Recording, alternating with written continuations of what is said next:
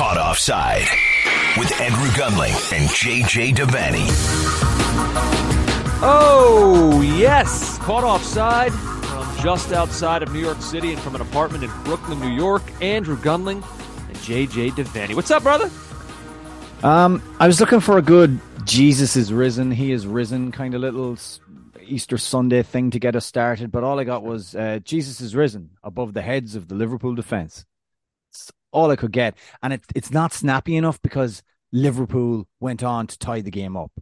That was the goal, to make it 2-0. So I've just abandoned the whole Easter Sunday thing.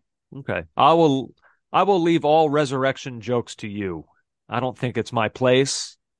I don't know what the boundaries are in these things. Oh, yeah, I got to be very careful. A guy, this is a few years ago now, got very upset with me when, remember the Liverpool players were, some of them were getting baptized. They were deep into this. That's right. Yeah. And I made that joke, imagine if I did that to you. Right. And I made it like during Passover. And it was two friends talking. I wasn't seriously going to force convert you or something. It was a joke. I forgot the days it was. This guy got so mad at me. Well, I got news for you. Yeah. We're right back in it. It's Passover currently, and here you are again, making the same old jokes. Not making the same old jokes. But yeah, that's all I could have. Jesus is risen above the heads of the Liverpool defence. But yeah, it's not good work. Not good work at all. Well, you tried, and that's really all I can ask. All anyone can ask. The effort. What an effort we're going to give on this podcast tonight. There's so much to talk about. This was another incredible weekend in the Premier League. We're going to talk about Liverpool, Arsenal, of course. We're going to talk about Manchester City and an impressive effort in their 4-1 win over Southampton. Frank Lampard and the new manager bounce. Those two things are not aligned, at least not yet. Although, does that matter? We'll talk about that. I got some good stuff on Frankie. Ooh. Oh, juicy stuff. And an email came right in on the buzzer. Which I shall include. Yes. Nice. And then, JJ, before we get out of our Premier League discussion, we're going to do a little bit on Mallory Swanson and a couple MLS notes that I wanted to get to. But before we get out of the Premier League talk, I do want to make sure, don't let me forget. Don't you dare let me forget. I have one thing that I need to mention because I think it's been the great forgotten story of the second half of the Premier League season. Oh. It's a thing I kind of saw something and I couldn't believe it. And it needs to be mentioned. It can't be forgotten. So you are putting upon me the remindership. Yeah, I do have it in my notes. But I'm gonna have to write this down because I can't be trusted. Don't let this podcast end without me discussing one of the great underrated stories of the Premier League season that no one is really talking about. That needs to be. It's time. It's time. But let's get into the headliner from the weekend. Just a fantastic game at Anfield. It ends 2-2 after Arsenal throw away a 2-0 lead. And, I don't know about you. I don't know about everybody out there who's listening right now. When Arsenal went up 2 goals in this game, I kind of had gotten to that place mentally of they've got their hand on the trophy. This was it. Like, I think Peter Drury, he might have even said after Arsenal scored the second goal, something to the effect of, Arsenal looking to clear one of the last great hurdles of this season. Like that was sort of, I think that's how a lot of people felt coming into this game. Just that if there was going to be a moment where Arsenal do stumble, if it doesn't happen now in a game like this against Liverpool in that stadium where Arsenal don't win, it's been since 2012 since they've won there.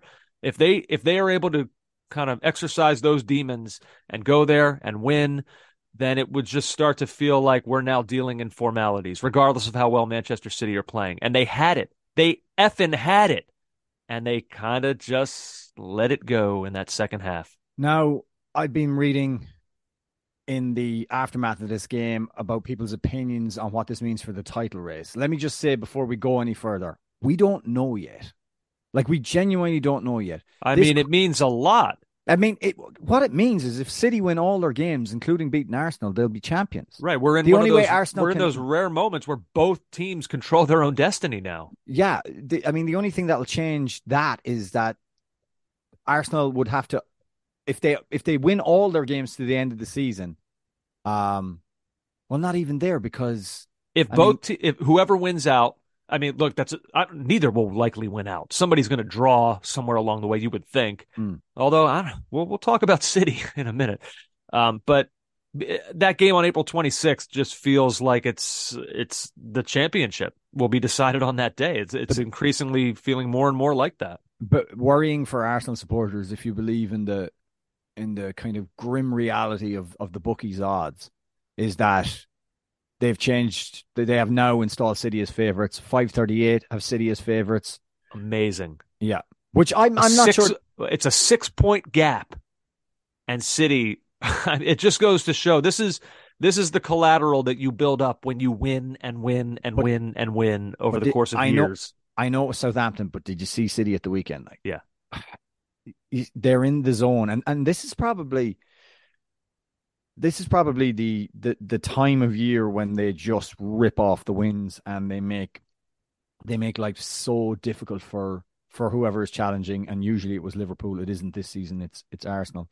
But I do think that we should pull back, just discuss this game, which was glorious. Yeah. And probably park title implications just for a little while. I know you're making I can only think in big pictures. I know you're a simple man. You like to read the children's books with the big letters. I get that. Yeah. But let's bring it back. Let's be a bit more James Joyce about it for a second. This was the Premier League doesn't need advertisements. It's got too many. It doesn't need. Nobody needs to be told about.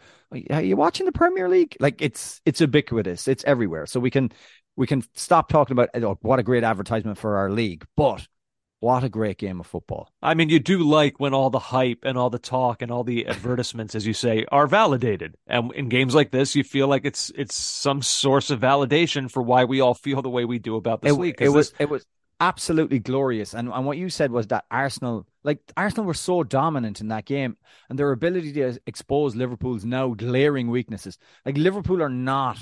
You can bury that Liverpool defense as this kind of like it was for what it was never impenetrable, but you know what I mean? Like there was a time where it was imperious and it was hard to get through them. That's all gone now. Forget about that. Forget about Virgil van Dijk as the dominant centre back in the league. That's gone too. Yeah, he's not. But Arsenal found ways they got through. Arsenal played some lovely football. If I told you in the first half with the things that Zinchenko was doing, that by the end of it, he would be crestfallen on the bench with his head in his hands after having his soul taken away by Trent Alexander-Arnold, you would have said no. No, yeah. No different chance. Game. You're confused. You're confused. Fever. What are you watching? But that's how it was. It was the cliched game of two halves. So I have many observations here. Can I rattle through some and you take them and run with them how you please? Sure. I'm sure one of them will involve an elbow to the face. That was not administered by a player. I'm almost speechless with that entire sequence of events. Well, yes. By the way, what a unit that linesman is. What an absolute unit. Constantine. He looks like a fella that should be in the corner of a UFC match, like a trainer who's absolutely ripped and not ripped, huge, and is administering Vaseline to eyebrows. Yeah. One thing at a time, though. We will get to that one. Strictly game-related stuff first. I wonder if you feel this way a little bit, JJ. While we're speaking about elbows or unnecessary contact or whatever you want to call it, Granit Xhaka and his kind of coming together with Trent Alexander-Arnold. Yes. I can't help but wonder, just thinking about like where in the game that occurred, the moment in which it occurred, can something like that light a fire under a team? Because I felt like that might have done it. I tend to agree with you there. It riles Liverpool on the field. It riles the crowd. At that, because at that point, did you see? There was no sign to me that Liverpool were making a comeback in this. No. And I was reading Football 365 before the game because they do excellent, like a kind of a 16 conclusions after the end of every major game, and it is worth reading. And they identified the same thing that you did. And they said that last season, when Arteta got wound up about something, Arsenal were doing very well in the game at Anfield, and then they collapsed and lost 4-0. And that there's a way maybe in Anfield that you can get the crowd suddenly exercised. And you just can't do that. And I would say Xhaka is being, what would you say, for the last 18 months, mostly the epitome of what it wasn't the Xhaka of old. This was the Xhaka of old, I thought. Yeah. I think he's been a really good leader. I think he's been mature on the field. I think he's been a good player for Arsenal. And this was a kind of a return to form, and it seemed to get everybody going. I would agree with that. Now, is it the entire factor? Is it everything? No, it's not everything. No, I'm not putting the draw on him, but I do think that he kind of lit a fire under the opposition that maybe wasn't there until that moment. But possibly so. And it was born purely out of frustration. I mean, what was it? Kanate, he thought fouled him along the side, and then he's just, you can see like a switch goes off in his head, and he sort of just loses himself, and he's going to go after whoever is closest to him, and it happened to be Trent. But again, I know, and there was like Paul Tierney had some interesting decisions during the game, but you can't lose your head like that. And I do think it got everybody going. Yeah, I thought so too. All right.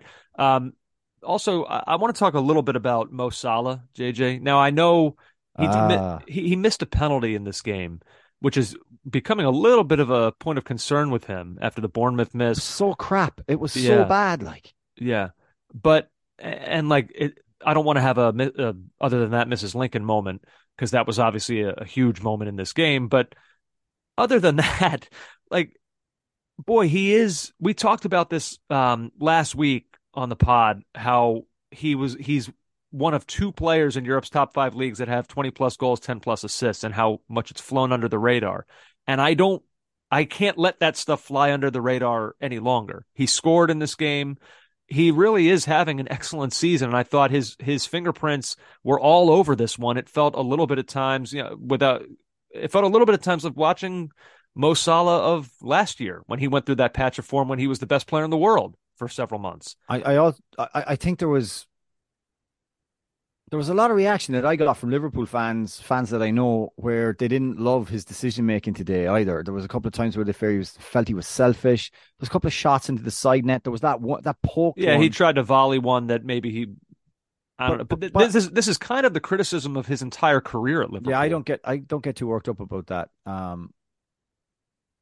Yeah, I would agree with you. And it's just the penalty does overshadow it, Andrew, because once Liverpool win that, and by the way, it was a penalty. Like, I mean, there's just no argument. It was a penalty. And again, I don't understand players when the attacking player is their back to you and is moving away from goal in the penalty box. Like, don't go near them. Stay. Don't engage. Is anyone arguing that was not a penalty? I saw a few arguments. There was an Arsenal fan who snuck his way into the Monroe and who was apoplectic with it. Yeah, and I just didn't understand it. By the way, there was, an addition to this was Rob Holding is there. And Rob Holding he gave away the penalty, right? Mm-hmm. And I think he's got his hair did in the way that I think he's had it. And why not go for broke and let it grow out? And therefore, what was mentioned on the pod, how he'd be your normality cloak if you were to famous. With hair like that as well. You would never wear your hair like that. Way too famous. But anyway, no, I thought Salah was a threat all the time. And I also think that another one of the I was going to say fading stars. That's not fair. He's on his way out. Bobby Firmino. Yeah. When he comes into the field, he is what I always said he was. He's the rug from the Big Lebowski. He brings the room together. He brings everything together, not just the goal. Generally, his ability to perform interplay on the edge of the box, to kind of win balls as well. Liverpool are going to miss him so tremendously. He's irreplaceable. Mane was irreplaceable in his own way. Firmino will be too. And he came into the game. I thought he was excellent as well. What's your next point? Another observation I had from this one. You already referenced it when you said he took his soul. Trent Alexander-Arnold. What more can you say about that equalizing goal? Like the move to get past Zinchenko, the ball to Firmino. It's just all so world-class stuff. And, sometimes we harp on the shortcomings of this player, and rightfully so. I mean, he's not a good defender, but when he does stuff like that, I think he reminds you why it's all worth it. And I saw Gary Neville, I think it was, talking about how Trent needs to stop thinking about midfield and start focusing on defense. maybe that's true, but I I don't know. He's so gifted in some ways that I worry about kind of sucking that part out of him and changing the sort of player he is, and then suddenly losing what it is that makes him this threat in attack. And I wonder if you have a more mobile midfield unit that can cover him in the way it used to before they got older, when it was the old Genie, Wijnaldum and Henderson midfield. Maybe, yeah, maybe that's what needs to be done. And he did play midfield for a lot of this game. Don't forget, like, when you see the heat map and his average positions that he took up, I'd say it'd be equally distributed between an orthodox right back position and also a central midfield position. You're asking him to do two things, and I don't think he's capable unless someone else can chip in and help him do the first part, which is defending. But yeah, you're right. The piece of skill to do Zinchenko, then the delivery, it's just absolutely gorgeous. But you can't deny that in the first half, he looked troubled. Let's put it that way. Sure. Now, I want to say on the second, if you want a goal that sums up everything that's wrong with this Liverpool as opposed to the better Liverpool sides, the better iterations under Klopp, is that second goal. There's only one man pressuring the ball in midfield, and that's who was it? Oh, I'm trying to think who it is. I can't remember. Anyway, it doesn't really matter. There's only one Liverpool player pressuring the ball. The ball is moved through the midfield and then down the line with such ease. You're like, this is not the Liverpool we used to know. Now, it's a great Arsenal goal. It's a great finish, great header, the whole thing. But if you want Exhibit A in the testimony against Jurgen Klopp's 22-23 Liverpool, that's it right there. Do you ever have somebody in your years playing soccer do something like that to you? What Trent did to Zinchenko? Oh, yeah. How do you handle it? Do you you want to hide, but you can't. Usually what you do is, like, you see, the thing with that one is there's no recovery. So I played a game 2 weeks ago in Manhattan, and we're up in we're on the attack. It's the right fullback position, and this guy flicks a ball over my head. Like, I commit too much, and he spins and goes off down the field. And then pride kicks in. You're like, I can't have this happen. So I sprint after him, and thankfully one of our defenders holds him up a bit, and I get to shoulder him off the ball and take the ball again. And by the way, I'm absolutely goosed for the rest of the game. I went off after like 5 minutes from just doing that sprint. Yeah. But the thing with a nutmeg like that, when you're flat-footed like Zinchenko was, there's no coming back. There's no way to save it. If that's earlier in the game and he does that, you kick them in the air. Uh-huh. That's all you can do. That's your revenge. And the fact that it immediately led to a goal. Oh, there was no letting off. Oh, no. That changes the context completely. It's over after that happens. JJ, another observation. Aaron Ramsdale, spectacular. I think that if we're looking at Arsenal as title winners at the end of the season, the save from Salah, the deflected save from Salah, and the save from Konate are about as crucial a save as you'll ever see. And the first one that I mentioned there again from Salah is probably one of the saves of the season. Outstanding. Yeah. Took a deflection also, which he made then it harder, judge in midair. Yeah. Had to kind of readjust in air. It's clearly headed for the top corner. I mean, it just looks perfect. The camera angle is just like brilliant. You can just like witness all of this playing out. And the Konate one, I mean, it's one where I'm just sitting there thinking, how does he not score? Well, he couldn't figure out which part of his body to score with. He tries to chest it in. Yeah. The chest it's hard to propel anything with the chest, Andrew. Yeah, you're never going to get maximum velocity there. No, you're not. Especially if he had found a way to stab it with his knee, it would have been better. But, definitely. Still, I mean, the XG on that goal is enormous. And he doesn't score, which is a great, amazing save. Ramsdale, again, I don't want to get into a conversation on it, but I would like to mention it. Like, what's Ramsdale doing that hasn't... What part of his game doesn't he have that Pickford has, apart from Pickford's played more games for Gareth Southgate? Yeah, great point. I don't know. I don't know. It must... I mean, I think Southgate is just such a big trust guy. Right, and but... because Pickford has been through the wars and has just... And for what it's worth, taking out domestic form for a sec, in terms of performance for the national team, He's never let Pickford, him down. he has not done anything to say that he shouldn't be the guy. No. But you're right. You come back and you watch some of these performances, and you saw what Ramsdale did today in the midst of a title chase, and you think, how's he not England's number one? How's he behind Jordan Pickford, who we all kind of view as he's fine. He's not bad. He's not the best keeper in the league. He's fine. But yeah, you forget that Pickford for England, he puts on that shirt and he does things that are fantastic. So I wouldn't get on Southgate too much for that, I suppose. I mentioned XG and Kanate, and I just want to read these two ones off before we talk about something else. But Liverpool created 1.85 more today against Arsenal than they did in the 7-0 against Man United. And just the XG for today was 4.76 for Liverpool, 2 goals scored, 1.81, 2 goals scored for Arsenal. Almost an XG of 5. Do they have the Kanate one? Now that there's a penalty in there, and there's also the Kanate chance. I wonder what that is by itself. I don't know if they have the specifics on what that chance alone must have been. I grabbed this quickly from the internet, so I didn't see a breakdown. But I mean, those two chances there will get you big numbers for sure. And they didn't convert either of them. But Liverpool, let's be fair, as poor as they were in the first half, they were kind of really good in the second. Absolutely. I mean, Darwin Núñez had a chance. He's one-on-one with the keeper. I thought he might have taken one touch too many. But that was another brilliant save by Ramsdale to cut down the angle. So, it raced out on it. It was such a nice move, such a lovely ball by the aforementioned Salah into his path. A little swiveled pass. I'm big. As much as people like Núñez and Liverpool fans are, let me tell you, they're desperate for him to be really, really good. Mm-hmm. He's not going to be the top level striker that we hope him to be. It's not happening from what I've seen. That's it, huh? Those touches are crucial. Yeah. Put Salah in his position over the past 4 years. Put Mane in his position over the past 4 years. A goal happens there. Goal happens. Yeah, and he's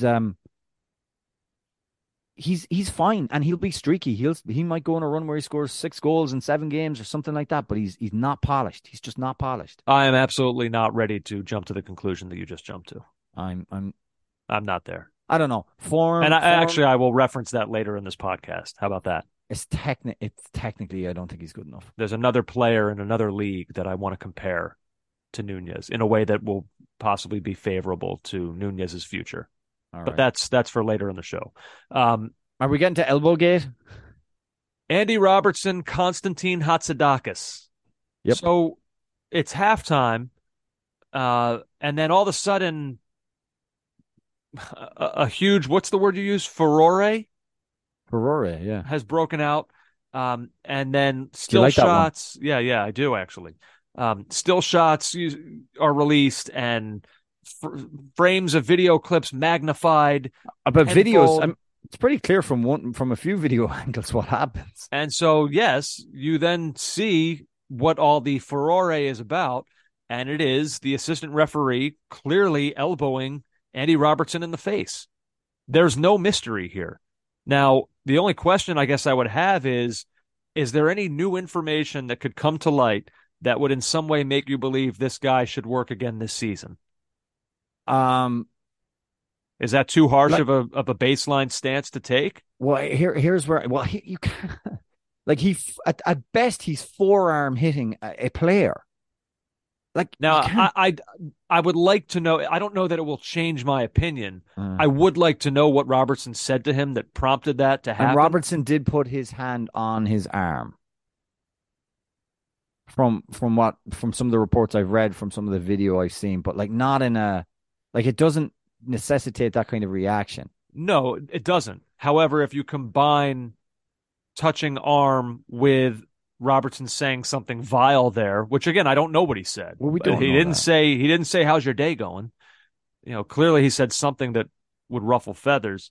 Roy Keane's view that it was I mean in typical Keane fashion was that he touched the assistant first, so almost what the assistant did afterwards was somehow justified, which I don't believe. And he was saying he called Robertson a big baby and needs to focus on his defending. So there was that. Wow. Yeah. I don't know. I mean, for me, it looked.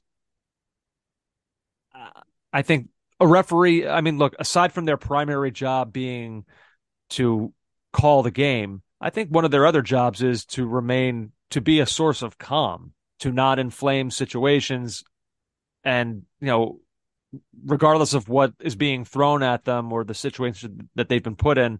If Robertson, yeah, I think you're right. Looking at it again, he does make contact with him. I don't know that I would say that it's threatening. And so with that being the No. case, I would say that Konstantin Hatzidakis does inflame the situation And in a can I way just say, that did not fit, I think, what was happening to him. correct. And just before we get the flurry of emails, there's stuff going on up and down football, like in terms of referees being surrounded, bad behavior, like almost leaking off the TV onto youth soccer fields all over, like England, Ireland, go where you want. It's even including the United States. I'm not saying that the attitude towards refereeing and officials is not bad at this time. I think it is bad and things need to be done. But, this can be a different thing. I think that was a complete overreaction by the assistant referee, and he's hit him with his forearm into the throat, according to Robertson's comments afterwards. So that's not okay. It will be dealt with. I don't want to see anyone lose their job. I don't.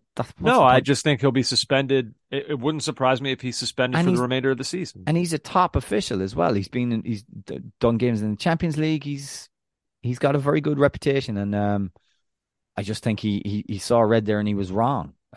Yeah, wrong to act like that.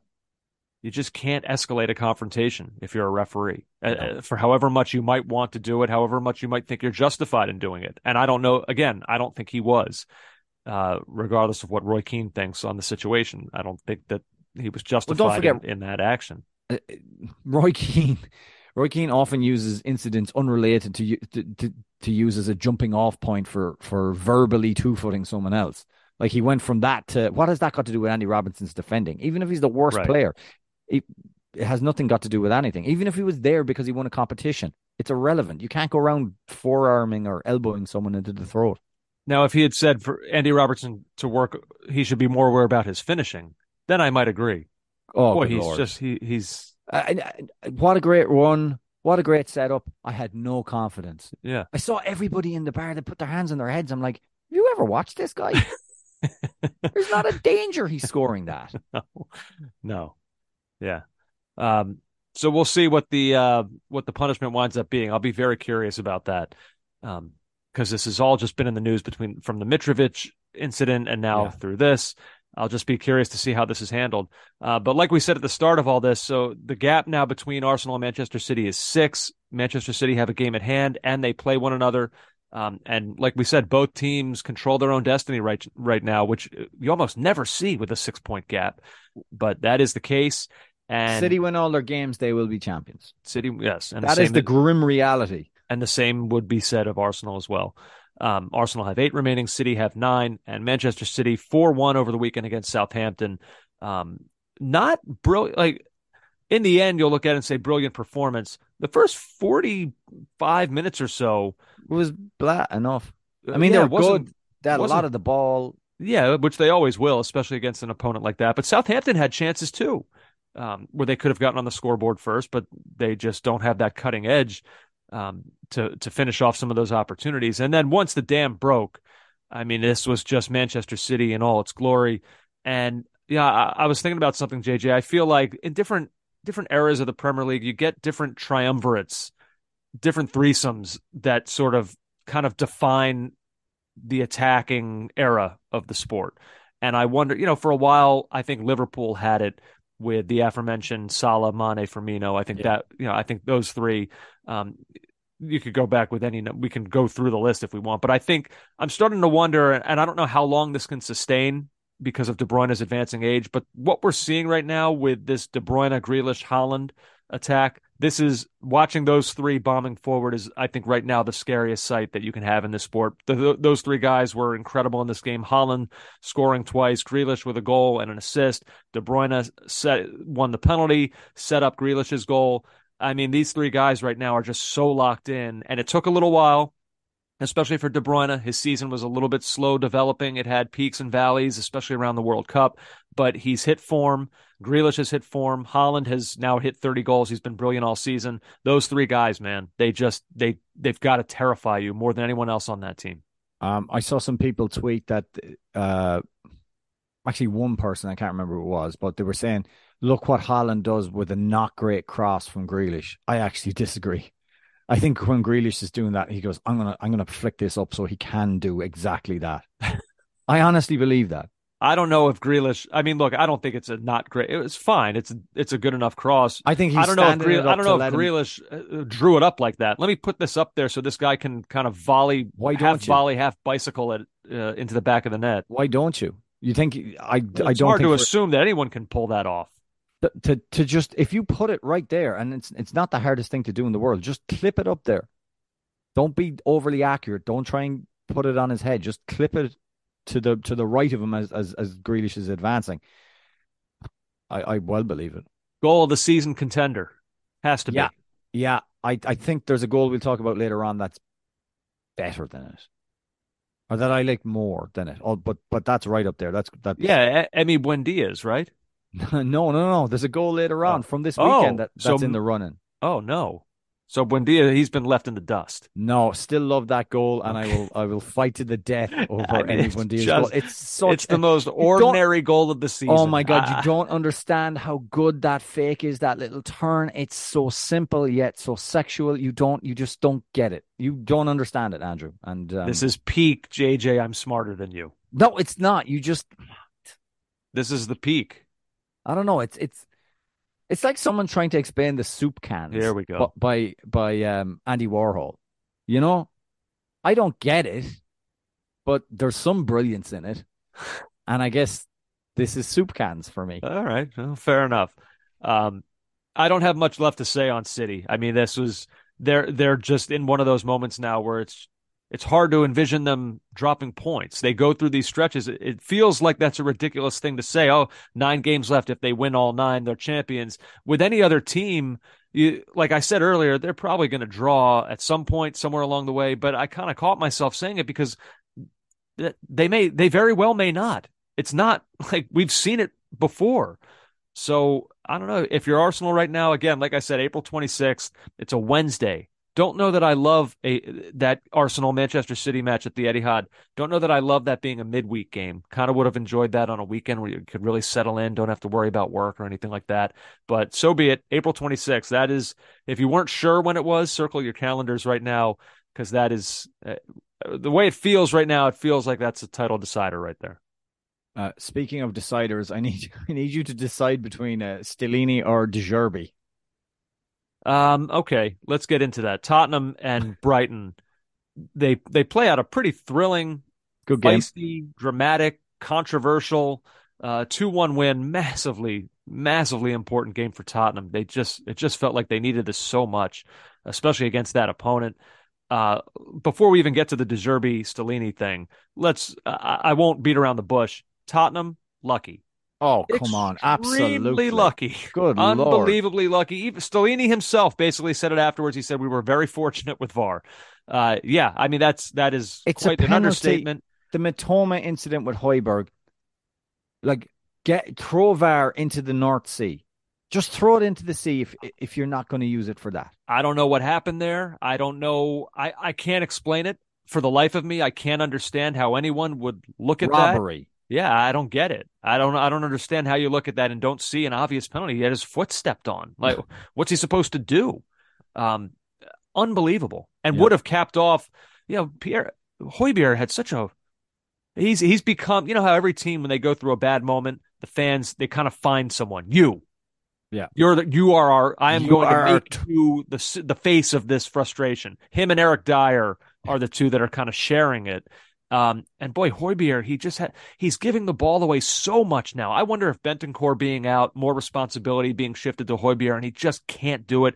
Almost gave away the goal when Caicedo took it right off him, rang one off the post. Højbjerg should have given up the penalty, but then he comes back and sets up Kane's winner, so he makes you crazy. But yeah, Tottenham, the other two VAR decisions, maybe they were a little fortunate with the Matoma handball. I do think it was right, but it was very close. The other handball decision against Welbeck, I think was correct, off what would have been the McAllister goal. But those are three huge decisions for Tottenham that go their way. And so that's one that you remember. You say all the time, bad decisions, good decisions. In the end, it evens out. Well, this was a game that you remember in terms of all that evening out, because were they lucky. Son gets his 100th goal in this game on Brilliant goal. Classic Son curler from outside the box. Another guy who needed that. But now, JJ, let's just get to it. Over the course of great Premier League managerial rivalries, Wenger, Mourinho, Conte, Tuchel, I think really stood out this year with the handshake. Stellini, De Zerbi, JJ. Yeah, amazing, really, because this one started before the game. So both managers and their technical staff emerge into the Tottenham arena, the Tottenham Stadium arena, and immediately De Zerbi, what would usually be the customary handshake, De Zerbi comes over and berates his opposite number, Stellini, like an Italian farmer on a mountaintop arguing over grazing land for his goats. Wow. Because Stellini is expecting the handshake. He does not get it. He gets a wagging finger and a load of abuse, and he's stunned. He's taken back, and he doesn't return fire. So he doesn't know where this is coming from. And it continues then in the game, where, I mean, the excuse coming from Brighton was that they felt as if the Tottenham bench was trying to influence the referee. What bench doesn't try and influence the referee? Let's be honest. So this really is overspill, frustrations from the game coagulating with what happened beforehand, and they get into it again. And Stellini is the stoic farmer who will not discuss where his goats have wandered, will not discuss the wandering of the goats. Yeah.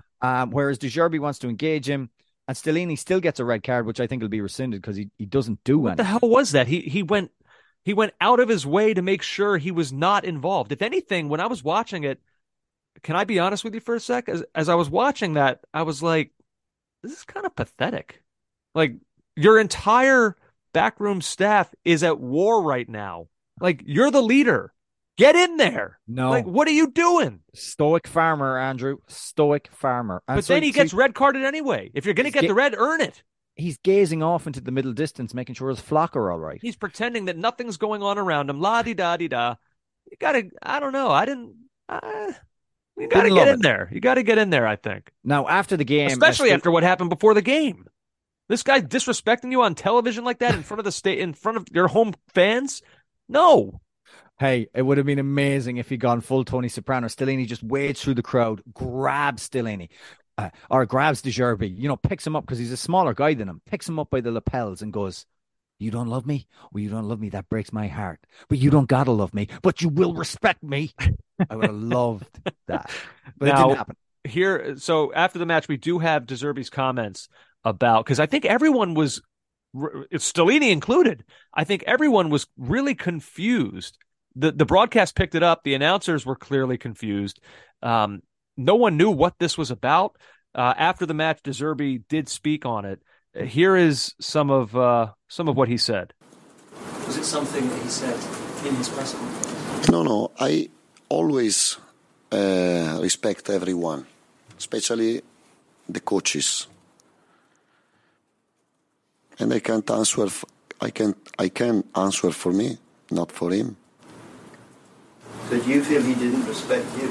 Doesn't respect you? Hai la sensazione quindi che sia stato lui a non rispettare te? Yes. You do. Why? What? Yes, it's a personal situation, and I told him what was my opinion, my idea. Not bad words, not nothing, only my opinion. Okay, so that unto itself is not entirely clear. He references being disrespected. I don't do this. So Sky Sports went back and they identified what they think are the comments made by Stellini during the week that De Zerbi took as disrespect. Now, I'm going to read them to you. Okay. And you Simply tell me yes or no, is this disrespectful to De Zerbi? Stellini said, in talking about Brighton, they came from a good manager with Graham Potter for a long time. I think Roberto De Zerbi had found a good solution to play with this style because with Potter, the players know themselves very well. This is a great opportunity because when players play for a long time with each other, it is easier. I mean, he's construed that. I don't think it's terrible, but he is giving. What he's saying is maybe ham-fistedly is saying that this group had been together under Potter, and so it's easier to come in and do well with them. Basically, is what he's saying. Now, De Zerbi, if you talk or if you listen to some of the football heads, and read some of the stuff that's been written, like they think that De Zerbi is doing stuff that Potter never did. Like he's completely put a stamp on this team, and that they're doing like kind of remarkable stuff. And okay, so De Zerbi wants credit from everyone, I guess, and Stellini was kind of giving it. I don't know. It's not enough for that reaction for me. Definitely not enough. But we're learning more about De Zerbi. De Zerbi really wants to be kind of those who want respect, give respect. I think for someone to react that way after those comments is a sign of insecurity. That's my read. I mean, those comments are harmless. Those comments are entirely harmless and benign to me. Don't forget, there's translation here. If you listen to either of those men talk, they don't sound particularly like English. Clearly, not their first language. That's true. Clearly learning, so stuff can get lost in translation. And maybe that is possible. It is as well. Don't forget. But I'm just going off of what the comments were. I can't interpret what they're interpreting. I can only interpret it myself. Both Italians in a foreign country. Yeah. You know, nothing hurts worse than to get kind of disrespected or to be perceived to be disrespected by some of your own. Maybe that's a part of it. You know, two paisans going after it. Maybe to him that makes it hurt more. I don't know what he's looking for here other than, you know, you need to. I mean, it feels to me that this screams of somebody basically telling us you need to identify my genius. Anything short of that is disrespect. I hear what you're saying. I they guess... had a good manager. De Zerbi has come in and found a good solution to play with this style because Potter, the players, they know themselves well. It's true. The players had been there for a while. They do know each other. They were good before. He's come in. He's made them better. Like right. That's what Stellini is saying. Like, and you're right. He wants Stellini. De Zerbi wants an acknowledgement of the particular things he's done to make them. Jesus, yeah. I mean, oh my God, to react that way. Give me a break. Yeah, I don't know. Look, he's a great man. Like I'm not taking anything away from him. He very well might be a genius. And by the way, if Tottenham's season ends with Stellini out and De Zerbi as their manager, I guess he would have the last laugh. And I think a lot of Tottenham fans would probably be happy about it, myself included. I'd be happy to have that guy as my manager. I'm just talking about this isolated incident. He seems a little bit insecure to me to react that way off a harmless comment. I don't know. Anyway, that's that. Maybe my skin has thickened too much over the years working on this podcast. I have told you need to moisturize much, much more. I could be wrong. Maybe I have my Tottenham underpants on. I don't know. I just didn't. When I saw the comment, I thought I was waiting for something egregious, and I read that, and I was kind of disappointed. That's it. I don't know. That's just how I felt. JJ, before we get to, I know you have some thoughts on Frank Lampard, but I will always. I will for a preview of your duties of reminding me about the great underrated story from this Premier League season that is not being talked about because I have remembered it, and I'm going to talk about it right now. JJ, can we talk for a sec about what's going on at Aston Villa? So after the game today, or after Tottenham and Brighton, and then after Liverpool and Arsenal, I kind of, as one does, who follows this league, as we do, went to take a look at the table and just, okay, let's see where is Brighton now? What does this draw? What did it do to Liverpool? If they've got any outside chance still at top four, where is Tottenham now? And as I'm going through, the one name that sort of registered the most beyond all the others was the club sitting sixth. Mm-hmm. Aston Villa, JJ. Aston Villa. We have spent so much of this season heaping love and praise, rightfully so, on the likes of Brighton and Brentford and Fulham. And Villa have passed them all without nary a peep from anyone. They haven't lost since February 18th against Arsenal. Since then, they've beaten Everton and Palace, then they drew with West Ham, and then they get right back at it, beating Bournemouth, Chelsea, Leicester, and Forest. Unai Emery, major prisoner of the moment alert, major recency bias alert. The alarm bells are ringing. JJ, very quietly, he is among the elite managers in this sport. He just is, and he doesn't get the credit for it because people think that his time at Arsenal was embarrassing. But yeah. I'll read something in a sec that will maybe throw a little cold water on that. But if you look at all of his Europa League successes at Sevilla, a Champions League semifinal with Villarreal, now you look at what he's done with Villa, a team that felt like they were probably more of a relegation candidate than they were a candidate to qualify for European competition. And then going back to the Arsenal thing, this was in the Mirror. I think Rob Moxley, was the journalist, wrote this about Unai Emery. He took it even further. He said, even looking at it now in the cold light of day, and of course with the benefit of 2020 vision, was his time at Arsenal so bad? A fifth-place finish and a Europa League final defeat to Chelsea in the aftermath of Arsene Wenger's generational stay was a better return than David Moyes managed after taking over from Sir Alex Ferguson at Old Trafford with a similar dynasty that ended. I mean, I think because Arsenal were coming out of a place where we thought highly of them, and then Emery came in and it just didn't go great. We kind of looked at him as almost a joke. His press conferences, whatever you want to attribute it to, but like it got worse. Like I don't know what manager in hindsight would have come in and maybe turned Arsenal into something better in that moment. That was an impossible job. Wenger left for a reason. It was it was all going wrong there. This guy, what he's doing right now at Aston Villa, it's incredible stuff. They're sixth. I look. Absolutely. I will say at the weekend, I mean, if you're going to have John Joe Shelby in such generous form, literally assisting you from inside the 6-yard box with a pass, then fair enough. But no, they've been really, really good. But like, if you look at the team they have out, there's the decent side. They've got one of the best goalkeepers in the world. Like they had, I suppose, in the midfield, Douglas Luiz, Emi Buendia, McGinn, Ramsey, then Leon Bailey, Ollie Watkins up front. He's doing a great job, but they've got better players than their league position would have suggested. Now, whether you can argue they're ahead of Liverpool and Chelsea. Yeah, well, I know, but you have to factor in. It's not just that they're ahead of them based on just Aston Villa's form. There's those two teams' mid-season implosions that we have to factor in too. But no, he's done an excellent job there. And like there was a feeling with them under Gerrard and even that they were a bit basket casey because they'd spent such a lot of money and they were really just hard to watch, weren't a good side. Like under Gerrard, they were pretty awful. And Emery's come in and steadied things and made them much more durable, much more dangerous, really. 6th place is phenomenal, really. And I guess I don't know why it is we don't talk about them so much because they really are a pretty big club. Yeah. But they've got a nice little run now of games. They've got Newcastle at home, Brentford away, Fulham at home, and then they welcome Manchester. They go to Manchester United. But that little run there, it's tough. That's hard. That's not an easy patch there. No, but you could see them beat Brentford. You could see them turn Fulham. Fulham are struggling right now. You could see them turn Fulham over.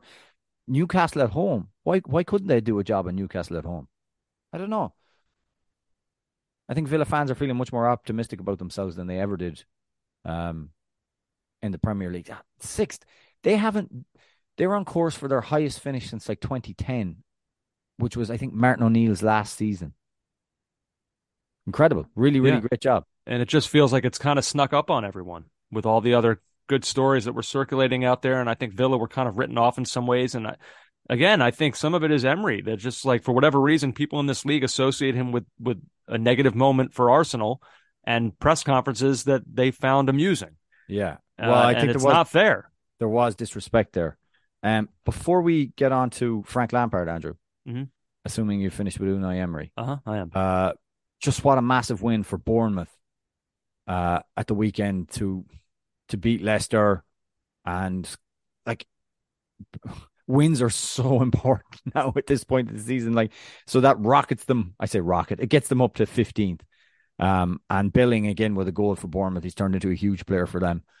So like, well done there. And also I should mention David Moyes. Every time we think it's over, he can't keep getting away with this Breaking Bad moment where he wins again. And the win over, I know Fulham aren't in super form, but the win over Fulham is just like so significant, or could be so significant for West Ham in this relegation battle. Yeah. But anyways, they're 14th now. The congestion. The congestion is massive. Although I will say Southampton are now, some of that congestion is starting to part a little. I mean, Southampton it's looking more and more clear that they will not be escaping this. They're beginning to be cut adrift, as they say. So Frank Lampard's second stint, or third stint really, at Chelsea, if you include his playing time. He comes back in a defeat to Wolves at Molineux. We're talking about goal of the season. Mateus Nunes, Andrew. So the ball's crossed in from the left. It's flicked on. It's a clearing header. It pops up on the right-hand side of the box, and it's just a volley, a thunderous volley. Absolutely smashed beyond Kepa into the top corner. It's going to be on the short list for goal of the season. Fantastic. And so that's it. I mean, there's really nothing to say about this game from a Chelsea perspective, except to say they looked exactly the same as they've looked all season. One shot on target. Yeah. Against a team that's been in the bottom half of the table all season. It's not very, very good. Now, there's two little... Real quick, though, along those lines of the one shot on target, Jonathan Wilson had a funny comment in the Guardian about it.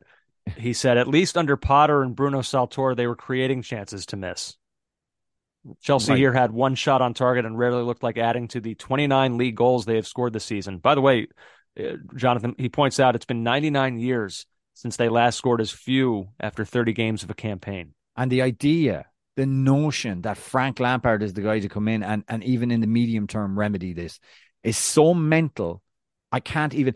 And the the idea that the most expensive side assembled would be the one who would be the team to do this. Well, is it mental that the floppy-haired American billionaire who wouldn't know if a soccer ball was pumped or stuffed would come up with a constellation of expensive players that can't do this? Is that crazy? I don't think it is. He was director. 29 goals though after 30 games. I don't care. He was. You think they would at least accidentally come across more than that? Fair, I will agree with that. Accidentally, but this guy was the de facto director of football for how long? And he doesn't know anything about it. Now, I don't want to say that I believe all rumors, but I kind of also do believe all rumors. And JJ, I don't know if you saw this. You've got an absolute worldie here. There's a rumor that I saw. I think it was, now again, the source matters. I believe it was the Sun. Well, we don't initially reported this. We don't mention them, but we'll say that a rag had a rumor, and it was distributed then by the Mirror and a couple of other newspapers. The rumor being that Todd Bowley, I will give him the benefit of the doubt and say, among others, consulted with, that's right, JJ, James Corden. Oh, Jesus, Mary and about Joseph. The appointment of Frank Lampard. So apparently Corden is on an insufferable show on Sky, everything about Corden on TV is insufferable, which we'll get to in a second. Oh, you have more on that? No. I've questions. Okay.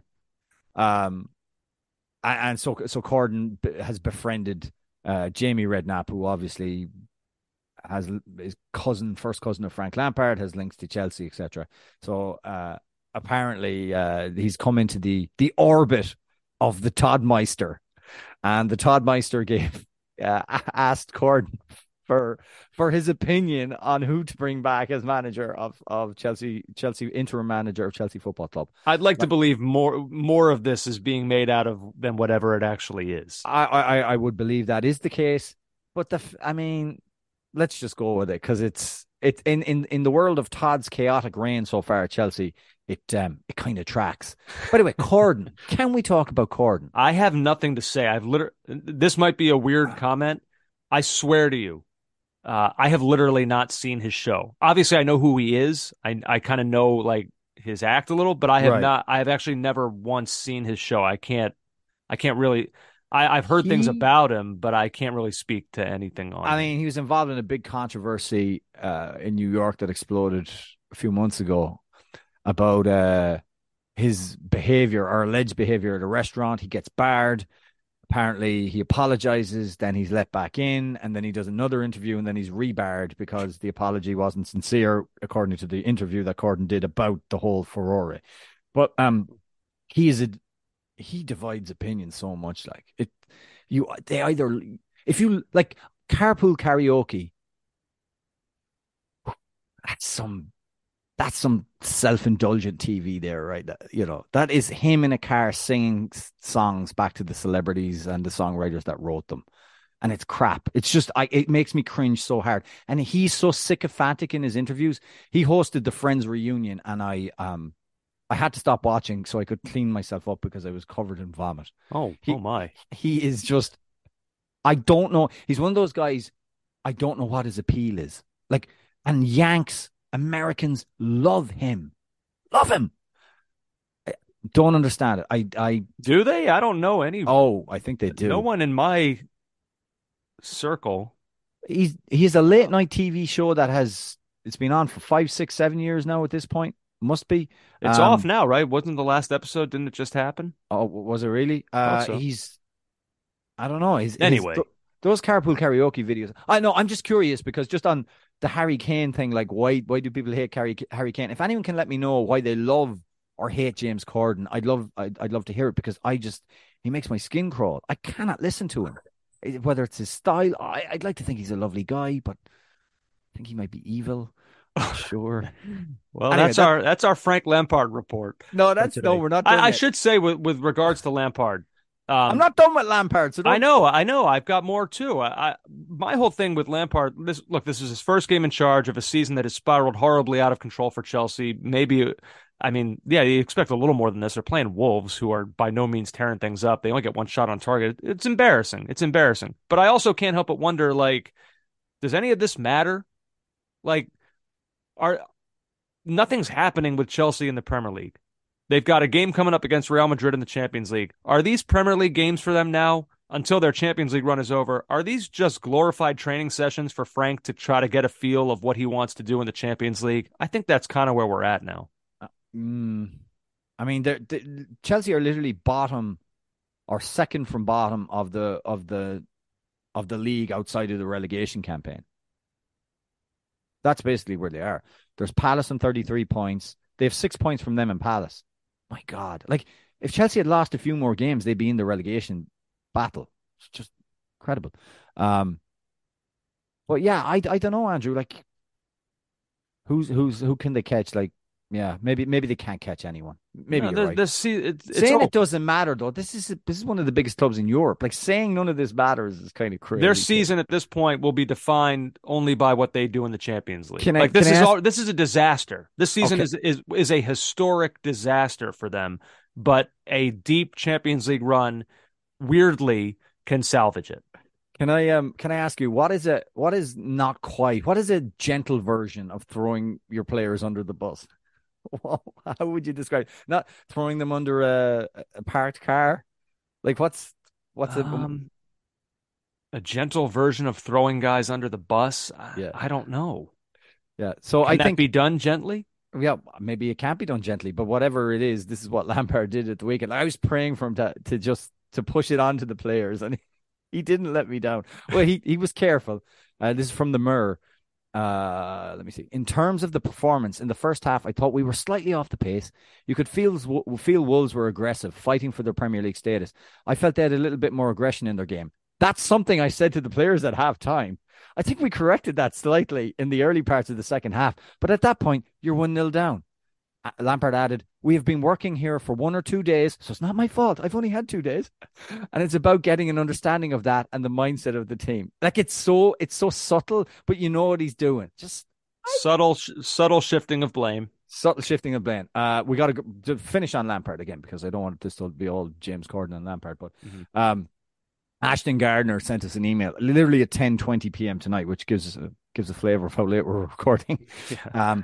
First of all, I've been a huge Chelsea fan for the last 20 years and therefore a huge Frank Lampard fan too. However, I'm certainly able to separate my fan of Frank Lampard, the player, and Frank Lampard, the coach. Your comments on the last podcast regarding how he should wake up every morning, look in the mirror, and tell himself how good his life is reminded me of the Seinfeld episode when Kramer goes to a fantasy camp and George references how Kramer's entire life is a fantasy camp. Two of you are fantastic, and as always, I love the podcast. Let's take a listen to Kramer Lampard talking about his fantasy life. Kramer goes to a fantasy camp. His whole life is a fantasy camp. People should plunk down $2,000 to live like him for a week. Do nothing, fall ass backwards in the money, mooch food off your neighbors, and have sex without dating. That's a fantasy camp. So that was George talking about Kramer's fantasy life, which is kind of true. Yeah. And that is the life led by Frank Lampard, the manager. There you go. I'll tell you what, let's go ahead. We'll take a break. When we come back, a couple other things we want to get to, one MLS note, one U.S. women note, and then one more Premier League note that we didn't get to in the first half of the podcast, but I don't want it to go unmentioned because it was something we talked a lot about on the last pod, and holy cow, did the animals respond to that thing. We'll get to all that and more on Caught Offside. Don't go anywhere. Normally, being a little extra can be a bit much, but when it comes to healthcare, it pays to be extra. And United Healthcare makes it easy with Health Protector Guard fixed indemnity insurance plans. Underwritten by Golden Rule Insurance Company, they supplement your primary plan, helping you manage out-of-pocket costs without the usual requirements and restrictions like deductibles and enrollment periods. So when it comes to covering your medical bills, you can feel good about being a little extra. Visit uh1.com to find the Health Protector Guard plan for you. Oh, back now on Caught Offside. JJ, you know where I was last night? In your house. No. For me, heaven. Where was that? That's right. Guster in concert. You went to a live event? Yeah. Oh my God. Did you have a few beers? Sure did. Wow. I had a nice tall glass of alcohol. You went to a concert with like real human beings. It was so fun. It's got to be your first concert in how many years? Since COVID. Yeah. Wow. I mean, I've been to big events since COVID, but I just hadn't, I don't know, for whatever reason, I just hadn't gotten to a concert since. Guster. What's a Guster crowd like? Give us a vibe. Picture me a couple thousand times. An army of Andes ready to do their willing. White, Jewish, suburban, kind of cool, but like kind of lame also. That's you, kind of cool, but really quite lame. Yeah. Were they good? Were they can't not be good. So they're incredible. They're just always awesome, and I will love them until the day that I die. It was so fun, and and they're 50 now. Like seeing them is like getting in a time machine for me because like that's the first concert that I went to. Like, you know, me and my friends, we got our driver's license. Like our parents are all nervous because we're going to a concert. Like I saw them when I was 16, and I've seen them like I don't know 30 times. I have no idea how many times. It's the only band left that I will always see. If they're on tour, okay, we're going. Like that's it. I've seen so many bands over the years. I used to go to concerts all the time, and they have just been the one that has withstood the test of time. And like it's funny because their stuff's not really on the radio at all, and so, but they have a huge following. But like it's hard for them to, I think, sometimes pick up new fans in this kind of like pop music world, which they are not a part of. And so they even referenced it last night on stage of just kind of like they've seen their fan base kind of grow in, not in size, literally in age, like grow in age. Like they made a joke last night saying like we know, like, don't worry, we'll get you out here soon. We know how much babysitting rates are in this part of the suburbs. Like they know that like this is where their fan base is at now. Like they're a bunch of me's, guys in like their mid to late 30s who have a couple of young kids now. Like oh man, it was just It was the best. And I was so glad to hear them say it because they're 50 now, which again, it blows my mind. I still think of them as like young guys in their 20s, but like they said, they've still got so much music left in them, which I was just like, oh, thank God. And so, yeah, just made my whole weekend. I was looking forward to it for months. And there it was last night in Port Chester. So great. That's so cool, man. I'm glad because there's nothing like seeing your favorite band and they kill it and it brings you back. A quick one. A band I don't know if this ever happens to you. Are you ever into a band for a while and then you stop listening for a long, long time and then you're in a bar or a restaurant or just walking down the street and you hear one of their songs and it sucks you back in? Sure. Happened to me with a band from Ohio called Cloud Nothings. Okay. And I heard a song that they played. It's called Cut You. And I was just, all right, I'm back. I'm back there. It's 10 years ago. It's like the year before I left for the States. And I was driving around listening to their song, their album, Attack on Memory. And oh my God, it's so, so good. And I started catching up with some of their more recent stuff. They're still brilliant. Absolutely brilliant. And they're one of the bands that I guess they've got a good cult following because they can afford to keep going, afford to sell records, and they still get reviewed and played. But yeah, it was so cool, man. I love it. Anything, it's amazing the way the brain works. Like sounds, tastes, smells, suck you back to a different time. 100%. It's so true. Music I feel like can do that in a way that almost nothing else can. That like you associate moments of your life with songs and bands, and like it's cool. I love it. If we've got any brain people that listen to the podcast, that can explain that link between the parts of the brain, because sometimes today, for a quick last thing on it, I had a sip of my friend's cider today, and I hadn't drank cider in forever. He goes, "You should try that." I have a sip of it, and I'm immediately taken back, like so many years to when I used to drink cider regularly. Oh, everything comes rushing towards me, and I want to know why that happens. Okay, yeah, interesting, very interesting. I also want to know the part of the brain that associates hate with Harry Kane. So on our last podcast, we referenced this thing that I've always kind of thought.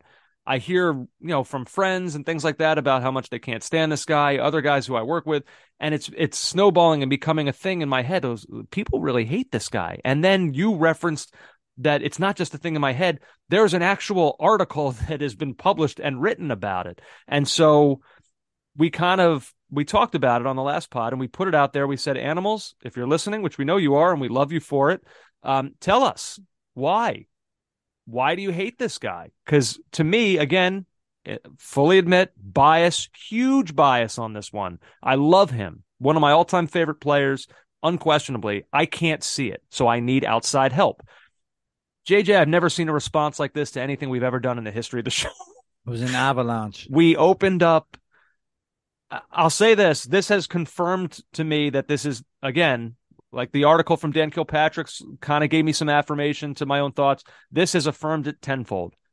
The number of posts on the Reddit page from the animals talking about all the reasons that they hate him is pretty amazing to me. And it spans everything from essentially having a punchable face to his voice to things that he has done during games. There was the reference to the time when he swore that he made contact with the ball that I think it was Christian Eriksen, I think had played in, that Kane tried to claim credit for. People hated him for that.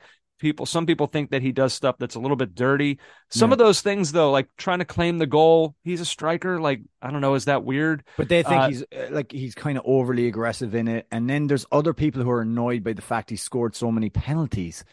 I'm like, remember, was it the 2018 World Cup? Yeah, it's a weird. I don't know. I was reading through all these responses, and it's still. I still feel like people, for whatever reason, are searching for reasons to hate him. Like some of these things I think are semi-commonplace to other great strikers.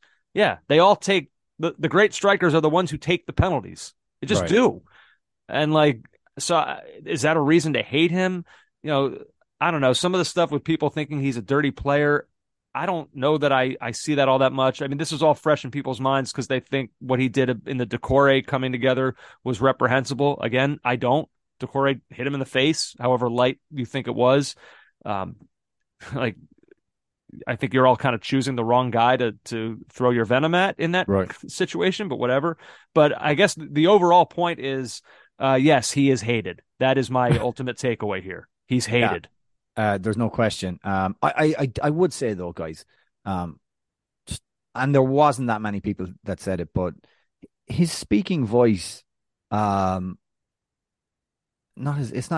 way he speaks. That's not something people should be getting upset about, or you should hate anybody over.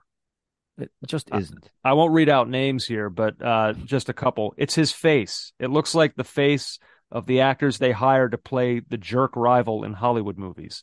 Another one. I'm an Arsenal fan, so mostly that. I also just can't stand his face and how he talks. There's a fair amount of those. I don't love that. I don't know. Is that a reason to hate someone? And I don't. I acknowledge that sports hate is different than regular hate, but the voice stuff though is I don't like that. There's lots of people who like he doesn't have the clearest speaking voice, and I can only imagine in school lots of people had lots of things to say about that, and I would feel for anyone in that case. I don't think that's enough to hate someone or even sports hate them. And as for his face, like I hate Bruno Fernandes's face only when it's contorted in some kind of upset over a perceived slight against him in a game. That's why I don't like it, because it's always whining. I see it in its whining state. I don't look at him and think I hate that face. He's got this is another one. He's got a proper punchable face. I actually don't hate him, but if he was a loud egomaniac, you'd want to punch him in the face for sure. Response to that. This is why I'm annoyed by him as well. Only Maguire has a more punchable face in the Premier League. People don't like his face. Yeah, people maybe. hate him. I mean, okay. I don't know. And that's where we are. That's where we are. Let's see, JJ. A couple things that I wanted to mention before we get out here. U.S. women, a couple friendlies going on. One coming up Tuesday. They just had another one over the weekend. The Republic of Ireland. Yeah. So it went well in terms of the score, 2-0 to the U.S., but that means little. And by little, I mean it doesn't matter. And by doesn't matter, it means I'm devastated. Because Mallory Swanson was carted off with what has turned out to be a torn patella tendon. Ugh. It looked bad when it happened. She was carted off. She was clearly in pain. Teammates immediately signifying that the medical staff needed to get out there and attend to her. And it is not good news. The Women's World Cup, of course, is in July. It's April 10th right now. It just crossed midnight. We just went into April 10th, JJ. I don't think we're going to be seeing her at the World Cup. And that is, it's just sad. It's really, really sad for her, because you just think about these players that have spent their lives kind of building up to certain moments, and she's hitting her prime now. She's 24 years old, and she's in the form of her life for this team. What's it been? 7 goals in 5 games in 2023. She had the scoring streak of 6 consecutive games with a goal for the U.S.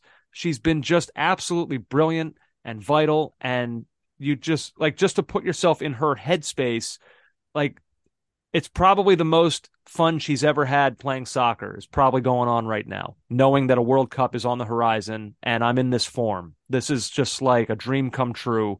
And then it's just like that. It's shattered. You just feel sick for her. I feel absolutely sick. She'll be 28 for the next World Cup. That's the only thing I'd say. She'll still be in those good years, of course. But there's no other way except to be absolutely devastated for her. And she's such a good player as well that it's a real blow to the team. However, an interesting thing has opened up for somebody, namely Alyssa Thompson, who's I'm reading from Yahoo, the 18-year-old winger who's taken the NWSL by storm. She's replaced Swanson on the current roster ahead of the second friendly against the Republic of Ireland. So, yeah, for every one of these moments, for someone else, it's an opportunity. And absolutely. In this case, it will be for Alyssa Thompson. We'll see what they do. In this game, Trinity Rodman came in and it moved Sophia Smith to the left.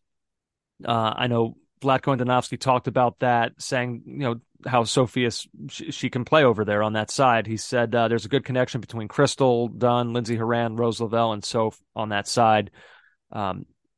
Sophia Smith has versatility. She can play on the right. She can play on the left. So for more than anyone, it's probably an opportunity for her. But it's just a huge blow for perhaps the U.S.'s most informed player to have this happen to them so close in proximity to a World Cup. It sucks. It absolutely sucks, but that's part of the sport. It's part of why depth is everything in soccer, in World Cup play. And the U.S. does have that.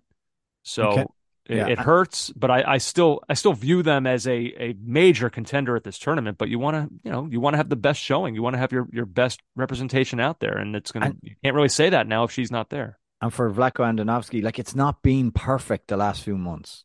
There's been a lot of questions about where this team's at, and some of the performances, even the ones that were wins, have come under the microscope. Last thing he wants is losing a key player like that. Yeah. Now, on the bright side, they are working Julia Ertz back into the team after her extended absence, and she made an appearance over the weekend, so that's a great sign.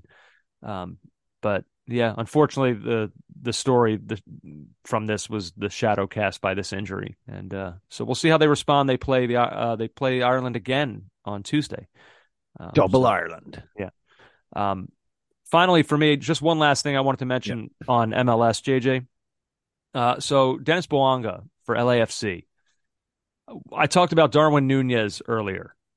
I feel like, not that Darwin Nunez is looking towards MLS for some kind of hidden inspiration, but I feel like this is a direction where he could look, because Bouanga came to LAFC, a really promising player that was supposed to kind of do huge things for them, and it didn't happen. No. And it didn't happen primarily because he just wasn't finishing opportunities, but he was getting opportunities. He was finding himself with loads and loads of chances.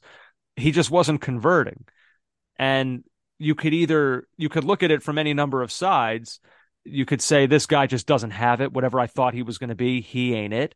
Or you could take more of the long view and say, it's a good thing that this player is putting himself in opportunities to convert chances. These are golden opportunities that he's getting. At some point, I'm going to have faith in our scouting department, in the talent that I see in this player. And I'm going to think that at a certain point, there will be some sort of reversion to the mean. He's going to start converting some of these opportunities. Well, he has. Boy, has he. He's been brilliant for LAFC, both in MLS and in the CONCACAF Champions League. Had a hat trick over the weekend.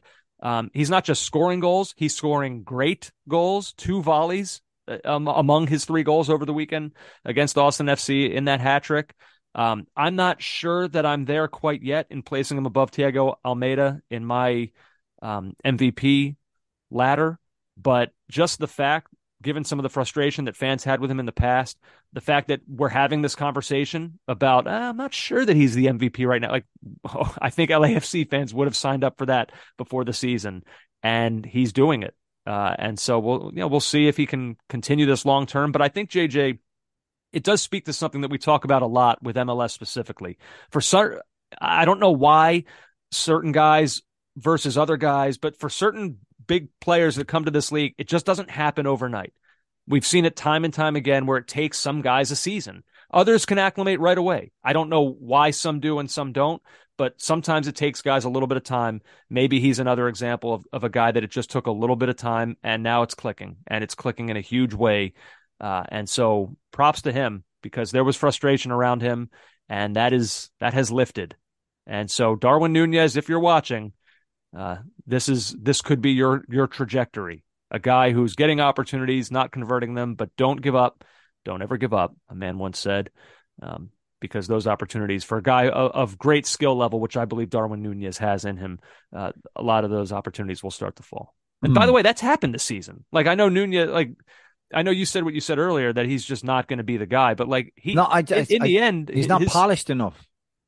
Well, but like his season is actually, I know it started laughably, but like I think for the most part he kind of settled in, and a lot of the jokes receded. He has scored goals, big goals. So yeah, he's not polished yet. He's still very young, but he's not a player that I would give up on. No, it's not about giving up. You've given up. Okay, I have.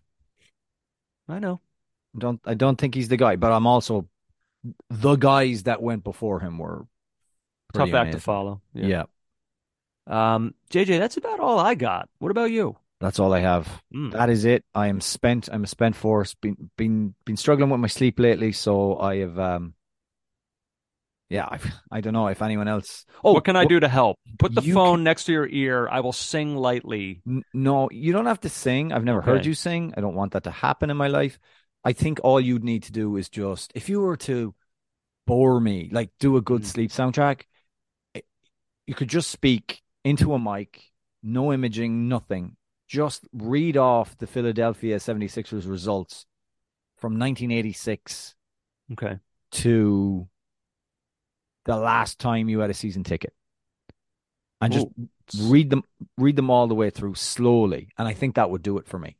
I want to thank, before I continue to complain about my insomnia, I want to thank the Reddit listeners, the animals, who sent so many lovely messages. I haven't replied to all of them, but I'm going to try to, about me and my general concerns about life, life changes that may or may not be, that will be coming in some form with the arrival of baby. So I just wanted to thank them for that. They were like thoughtful and detailed and helpful, genuinely helpful. And thank you so much for giving me the gift of your experience. That's beautiful. That's beautiful. It was very nice. But yeah, I do need to sleep. It's kind of important. I got a good. Well, here, let me get started right now, JJ. October 31st, 1986. 76ers 108, Indiana Pacers 104. Maurice Cheeks 15 points. Charles Barkley 31 points. That'll do it. Julius Erving, do it. 18 points. What a roster this is. No excitement in your voice. Don't get excited, because then you might get into anecdotes about why these players were so good. I don't need that.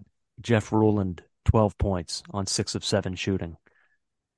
That's good stuff. Okay. I have a friend who thinks I should do a sleep, some kind of sleep ASMR thing. I mean, we've talked about it on the podcast before. Like what do you mean? Just talking to a mic. Read a story. I think you should be the one doing it, or you should be listening to it. Doing it. I don't know that will help your sleep. Not my sleep, but like maybe Others. I can make some money. But maybe I should do more voice work. Is what I'm getting to. Where is this head? Where are we going here? Yeah, I thought we were talking about sleep. Now you're talking about making more money. This is. We should always be talking about that, Andrew. Come on, let's get out. Jesus. All right. I'm trying to help you go to bed here. I'll pull up the next score. All right. Leave your phone on. I'll call you in a little bit. Hey, this was fun, man. To you, I say. Check you later, fun boy. I'll see you. Take care, pal. You've been listening to the Caught Offside Soccer Podcast.